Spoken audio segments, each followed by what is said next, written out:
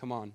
And so we're continuing that series to kind of look at the Bible and get a clear biblical understanding of what it means to be a family in this type of context as a church. And so today we're actually going to be in the book of James. So you can turn there now if you want, or put on your iPads, your iPhones, whatever you got today that will help you look at the Word of God. I'm going to be reading out of the New Living Translation. It's page 989 if you're interested. For all those who aren't reading the New Living Translation, I'm sorry. Listen, before we start, I want to apologize for those who were here last Sunday. I was a bit of a train wreck. I'm not going to lie. And you should feel very lucky that your pastor could acknowledge when he is a train wreck, okay? There's so much going on within family and within this church that sometimes for me being an emotion, I'm a musician. You got to understand that. I don't know. I'm just not like a pastor trying to be a musician. You know what I'm saying? To like fit a role. I'm a musician. This is like in my blood. And sometimes my head is moving 1,000 miles per hour. And I'm thinking over tons and tons of stuff and doing tons and tons of stuff. And I guess the bottom line of what I'm trying to get to is I know that I could have done better. You deserve better. And I plan on giving better. For those of you who encouraged me after service, thank you, because it goes to prove that even in my weakness, he can be strong. And so I'm not trying to put my confidence in myself or my ability to communicate, but it is such a comforting thing to understand or to see that God still uses your weakness. I think some basic good principles were given, but it's not necessarily the way that I desired. So I apologize, and I'm here to start fresh and anew. Amen? Okay. Thank you. Thank you for your love, and thank you for your grace, and hopefully we'll do better today. Anyways, turn with me, if you're not already there, to James chapter 2. We're going to start right in verse 1. We're going to get right into the Word of God this morning. I entitled this message, Favoritism. Favoritism. Why? Well, because this is what James is talking about, essentially. And I think it is an important aspect, if you would, to church life. And let me explain why I think that. Let's read. My dear brothers and sisters, how can you claim to have faith in our glorious Lord Jesus Christ if you favor some people over others? Now let's just stop there. The question has been asked by James. How can you claim to have faith? How can you essentially claim to be a Christian if some are favored more than others? And I think we can draw the conclusion that James is saying, listen, faith and favoritism are incompatible. They're incompatible. Christianity, what? Has no favorites. Has no favorites. It knows no partiality. Peter affirms this in Acts chapter 10:34, where he states himself that God shows no favoritism or is not a respecter of people or persons. Matter of fact, if God did show that he had favorites, none of us in this room this morning would qualify. Romans chapter 2, verse 11, also Paul states and says that even when it comes to our ethnic background, our upbringing, that God shows or has no bias. Come on, that's a comforting thing this morning, isn't it? That although some here today in this room right now may feel like you're on the outside of different social cliques, listen, let's not be naive in thinking that the church doesn't have little cliques and little groups that maybe you have tried maybe to be part of that group and have failed. I've talked to some of you. But essentially, James is just saying, listen, God has no favorites. And in your faith, or as you do this thing called Christianity, you yourself can display no favoritism at all. You know, as a pastor, I try to let many people into my life. I'm not just trying to make friendships with those who benefit what I'm doing. I'm not just trying to make a relationship and friendships benefit what the church is doing or my family or whatever. I'm not looking just to connect with people that maybe could be a blessing to this church financially or musically or any other thing, preaching. I want to break down the walls of maybe certain things and behaviors that I may be prone to doing as a pastor. Because I realize that in my faith, in this Christianity, I should have no favorites. No favorites, regardless of how relationships benefit us. James chapter 2, verse 2. For example, he goes on.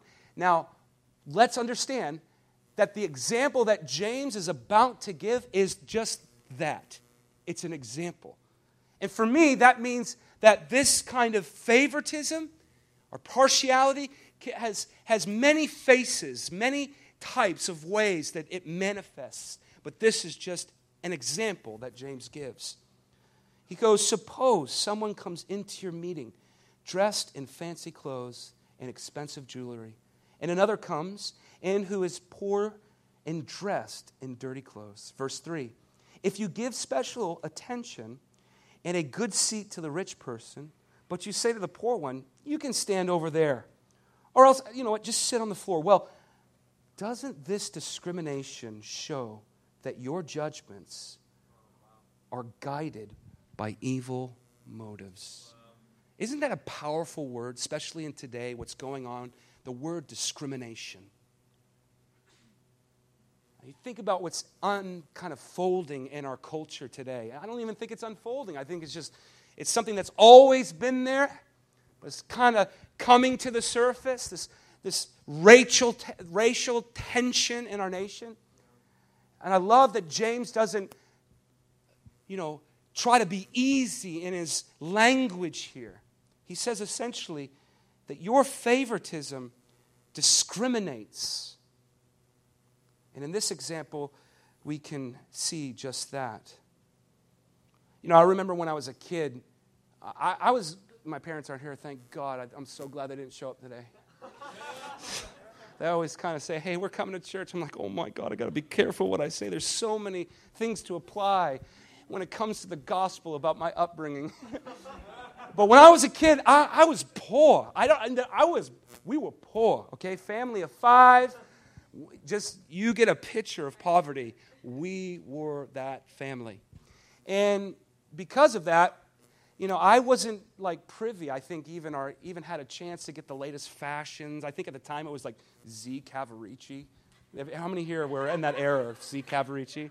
Michelle, I'm so sorry for showing our age. Our Guess jeans. Guess jeans, anybody? Yeah, those were the big kind of fashion trends at the time. I know some of you are like, how old is he? Well, let's not go there. Okay? Let's not go there. But I remember just because of some of the things that I couldn't afford and we couldn't have as a family growing up, I was kind of treated badly. I was kind of put on the outside, actually made fun of and kind of embarrassed. I'm not trying to get sympathy today. I'm just trying to use this as an example. I think it's safe to say that the example that James gives us in chapter 2 is or can relate to many faces or many, examples of what it means to show favoritism.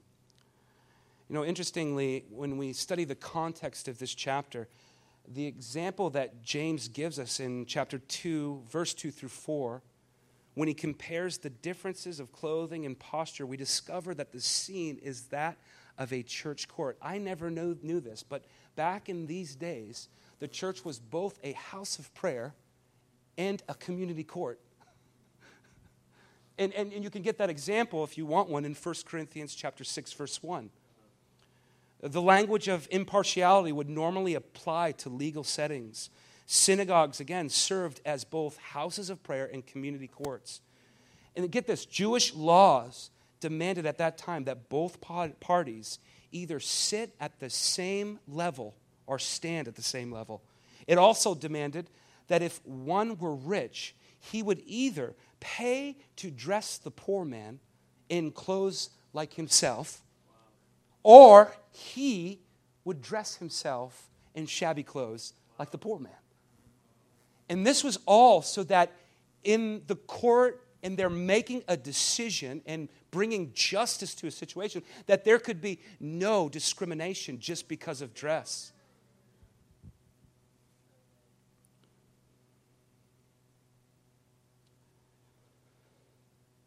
It was said that in this day, Roman laws explicitly favored the rich.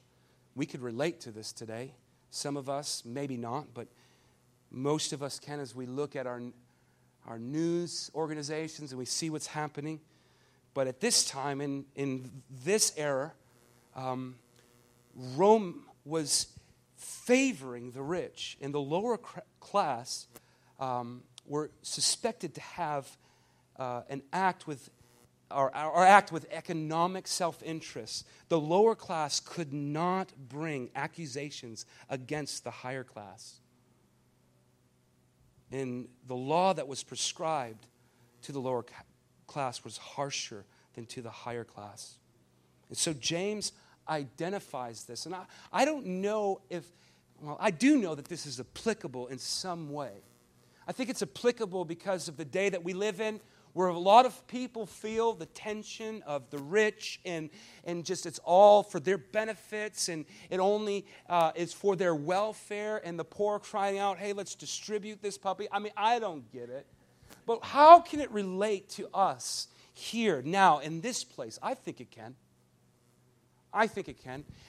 I would dare to believe that some of you at some point have felt put on the outside. It's been hard, maybe, for you to enter into some relationships here. And listen, let's just acknowledge the elephant in the room. Some of you are just socially awkward. You don't make it easy. No, but come on, guys.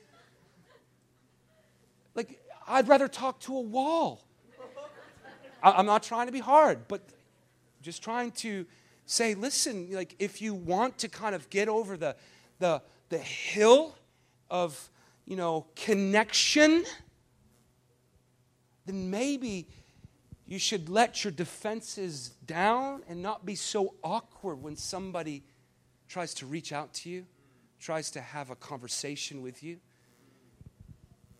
I'm really not trying to be funny. I know that some of you are laughing, but it's just the truth. For whatever reasons, I think what could help is if we could, and maybe there's a reason. Maybe there's a valid reason for some of the awkwardness. But seriously, I try to be very intentional in this area, and it is hard sometimes to even get like a couple words out of some people for whatever reason. But here's the kicker. Although that was funny, right? That was real funny, right? But here's the kicker. Maybe if the church was a welcoming place, maybe if it was really inviting and we didn't have like these different groups. I mean, one thing that I do with the worship team, I'm like, guys, listen, we can pray, pre-service prayer. I mean, we do like every day of the week of prayer, but we can pray before service just to have our hearts kind of centered around Christ and such. But you know what? You know what would be even more like important that I would really love? If you would go talk to people that you don't know.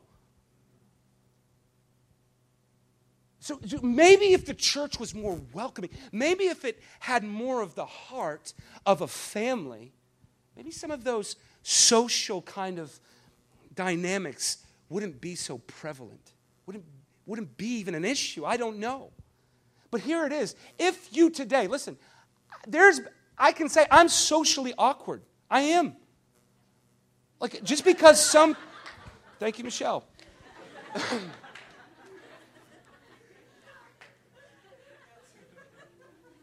And maybe it's because I'm bubbly. Maybe it's because I'm like, how you doing? I'm really like, kind of intense. But you know what? There's another extreme to that. When you try to be loving towards a person, they're like, hi, how you doing? Yeah, so, I moved here 3 months ago. Yeah, I'm going to BU, yeah. Yeah, I heard about it on the internet. Like, let's have a conversation. Let's connect. Let's bridge this gap between our social differences, if you would. I'm very...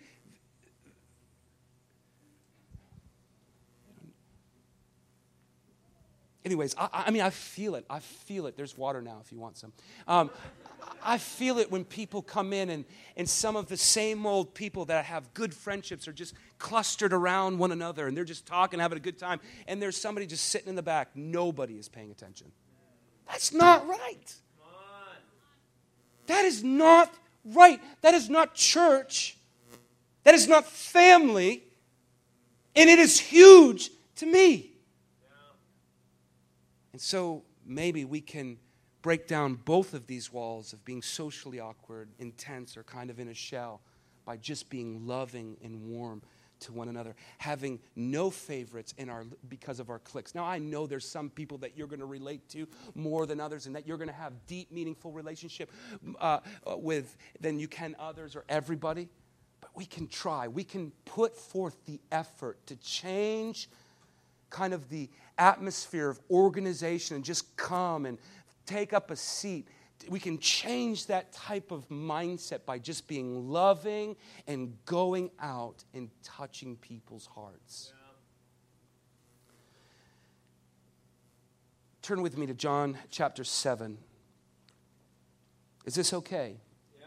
I'm sorry about the socially awkward thing, but you will understand that I kind of don't shy away from hitting anything. You know, I will say it. You know, I will address the elephant in the room. And so I mean nothing of ill will against those who are introverted. I do not have, and for the most part, I'm more looking at my own behavior as an extrovert and saying, hey, listen, maybe I can kind of connect with somebody's heart that may be different than me, may be introverted, but it will never happen unless I can break out of some of the cliques or some of the friendships that are more comforting, that are more safe. John chapter 7, starting in verse 16. Now, I'll use this to illustrate that Jesus identifies with discrimination. He, if anybody in the Bible, well, not if anybody, but one of kind of the most important figures that we see in the Bible, was so misunderstood. So there's hope. And this is just one of the examples, starting in verse 16. So Jesus told them, my message is not my own.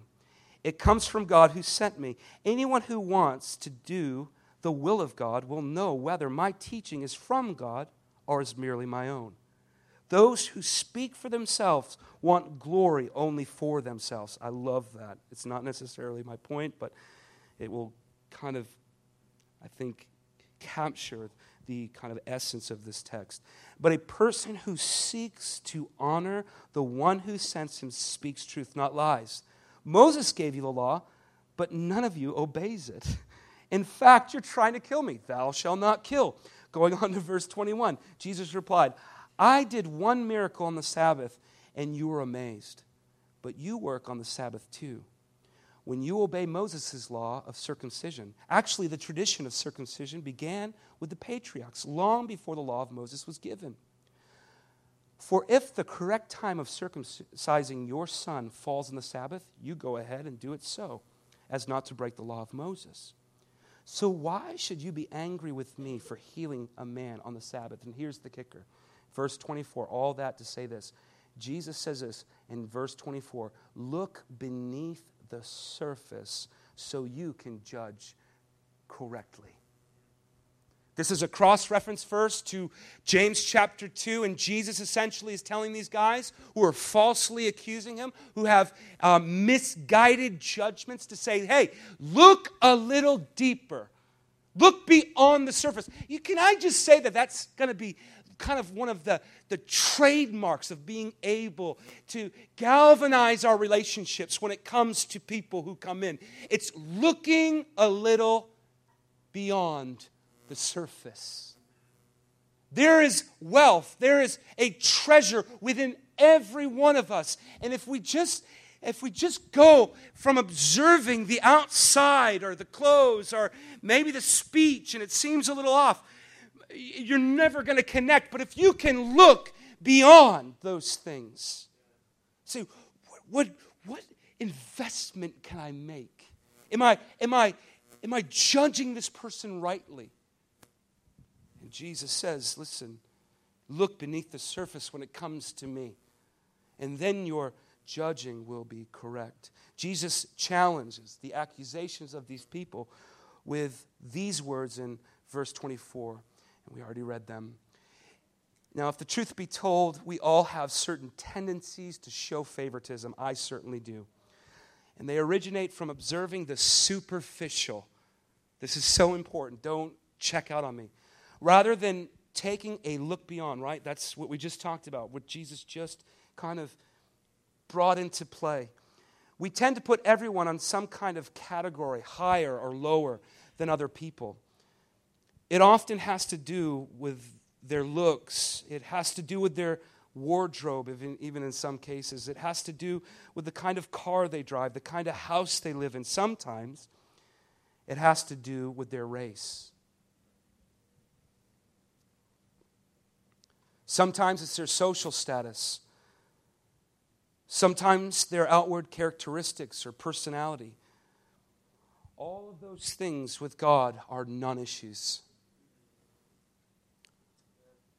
They are of no significance to Him at all. They mean absolutely nothing. And I would just dare to say, if they mean nothing to God, they should mean nothing to us. Let's look at Jesus in His impartiality in John chapter 4. Well, let's set the stage here. We all know the story of the woman at the well. Raise your hand if you know the Samaritan woman who Jesus encountered.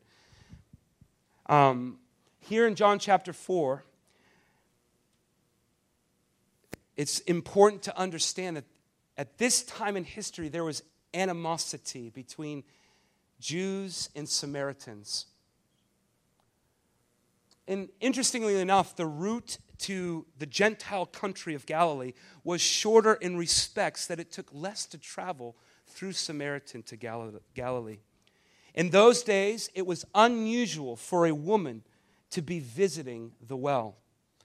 Most theologians believe that this was because this woman was an outcast. She was a bit of a misfit. And Jesus did two things by sitting down with this woman. He disarmed or overcame two prejudices. One, He simply talked to a Samaritan woman, given the animosity that was between them. Two, He just simply talked to a woman.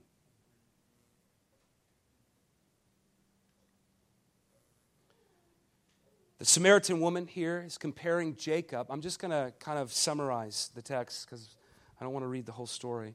But here the Samaritan woman was comparing Jacob, who dug the well. It suggests that in her mind, Jesus was inferior to Jacob. Thank you, Izzy.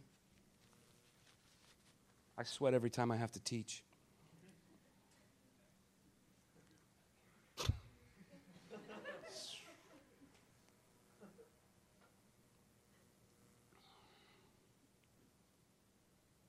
In her mind, Jesus was inferior. Jacob built this well, was her remarks. Who could be greater than Jacob? Much like to the Jews, Abraham was kind of that prolific figure. Who's greater than Abraham? We're sons of Moses. You know, that kind of just treating each other as inferior people. And we all know that the real superiority of Jesus was in the living water He provided. Let's read a little bit of the text here. John chapter 4. Jesus knew the Pharisees had heard that He was baptizing and making disciples more than John. Though Jesus Himself didn't baptize them, His disciples did. So He left Judea to return to Galilee. He had to go through Samaria. On the way, eventually He came to the Samaritan village near the field of Jacob, gave to his son Joseph. Jacob's well was there, and Jesus, tired from the long walk, sat wearily beside the well. About noontime, the hottest part of the day. Soon a Samaritan woman came to draw water. And Jesus said to her, "Please, give me a drink." He was alone at the time. It was probably better that he was alone because most likely, it's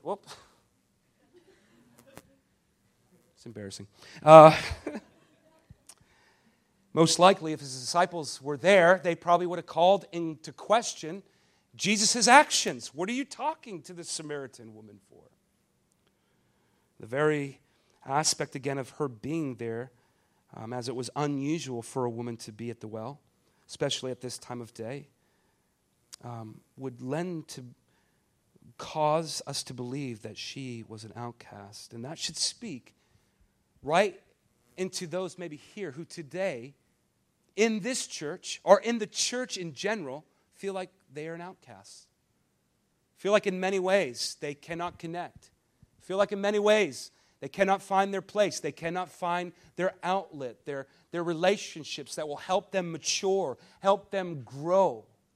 Can I just say that we all have a part to play in discipling one another? You know, one thing that is I'm becoming increasingly aware of is that I, in of myself, I touched upon this last Sunday, and Bethany cannot disciple everyone here. I can't. It's impractical, and honestly, at the end of the day, me and Bethany, our marriage would suffer. But what we can do is take responsibility for one another. We can, in a way, disciple one another. Meaning, you can find today, hopefully by the grace of God, 2 or 3 people that you can invest your life into, that you can meet with, pray with. Maybe even somebody that's just not like, oh yeah, I totally get along with John. I could disciple him. Like, it'd be totally just like unawkward, like totally just a good thing. But maybe God would say, I don't want you to do John. That's easy. I want you to connect with somebody maybe you don't even know. Maybe somebody that you even tried to reach out to, and it was awkward. But really, I mean, maybe we need to break down the walls. Maybe some of us could take ownership for others, meaning that we pray with them. Maybe we meet with them weekly. Maybe we have coffee. Maybe there's a phone call. There's something happen where we're giving life to one another. That's the awesome thing about the church. See, listen, we don't do this just, meaning Sunday morning, just to have a time where we can work hard and gather a bunch of people. We do church because we want to do Christianity well. And as far as my observation of the Bible, is the one way as a believer that I'm going to do Christianity well is with others. I get to meet with a lot of people, pray with a lot of people, and usually it's over problems, right? It's over these dark situations, these hurtful, just broken places in our life. But what does it look like when we're not necessarily just focused on the dark, broken areas of our life, and we're looking at the Scripture and wondering, God, how can we mature? How can I give out, Lord? How, as I've been freely... Listen, you cannot give if what's forever before your face is your brokenness. I'm not trying to get you to be naive or clueless, but some of our problems is when it comes to our brokenness and our baggage and our darkness, is we are just not giving out. We're not resourcing others. We're just constantly focused on the negative in our life. And I don't know, for the moment that my eyes got taken off the negative is when I decided to invest into somebody. And you know what I come to realize is a lot of my sore spots, a lot of my brokenness, like there was like a sense of something in common that I had, that we could work together. But I just want to encourage you, like, take the chance and invest your life. And don't just go to somebody that is easy and that's somebody that you already have a relationship. Of course, do that too. But maybe Maybe you want to reach out to somebody who's on the outer fringe, who's not yet part of the family or this church family. They're here, but they're not here. You all know what I'm talking about. Guys, I can't do this alone, but we can do it together. And it's only going to happen as we take responsibility and we stop just looking at church as a way to receive, but to give. It's more blessed to receive than it's more blessed to give than receive. This isn't an easy job trying to convince all you guys. Lead worship and all this stuff. It's tricky. But you understand the heart of what I'm trying to say. Like, I, again, did not sign up and start this church to build some kind of organization. I started it because I wanted to see a family come out of this. And it grieves me, it pains my heart that only a certain amount of people have been brought into that family and that others still feel outside of the family. Now, I know that's both ways. I know that takes me taking action and them kind of trusting. But it pains me to see those struggling, trying to be a part. And for those who are struggling to be a part, listen, just let your defenses down. Let your defenses down. Listen, the church is not perfect. I know you've probably been hurt by the church. There's probably things that have happened and you've had experiences. But by the grace of God, you won't have those here. And if you bring your past into your present, you probably will reproduce your past. Come on, somebody. I mean, are you hearing me? Yeah. That was good. I mean, come on. Are we at a funeral service in this church? But I'm not trying to be hard. I want to see this kind of around the mountain Christianity end. I'm inviting everyone today that feels on the outer skirts of this ministry, of this fellowship, to come in.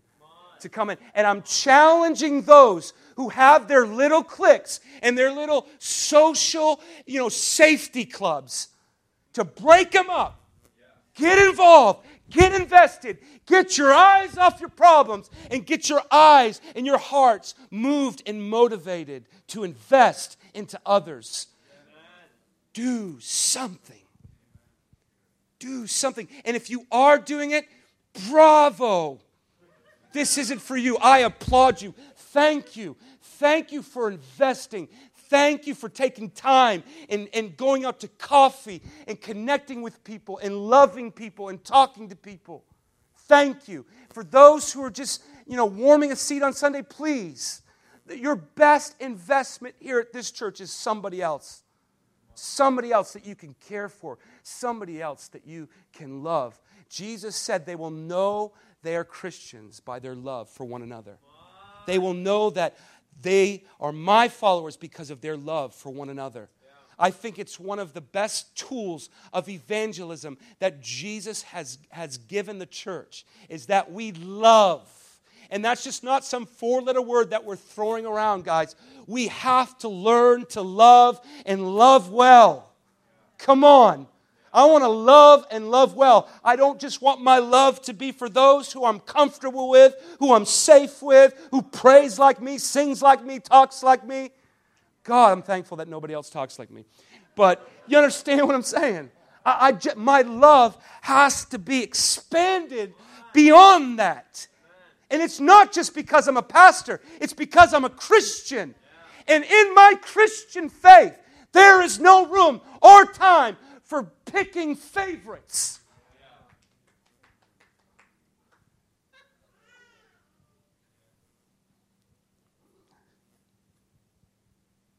God help us. So can we do this? I mean, can we do this? Can we do this? Now, I know, listen, it's a bit inconvenient today to make room for others. It's a bit inconvenient to just let others come into your life, make time. Listen, for the last month and a half, every Tuesday and Friday, I'm having people over my house for dinner. It's inconvenient.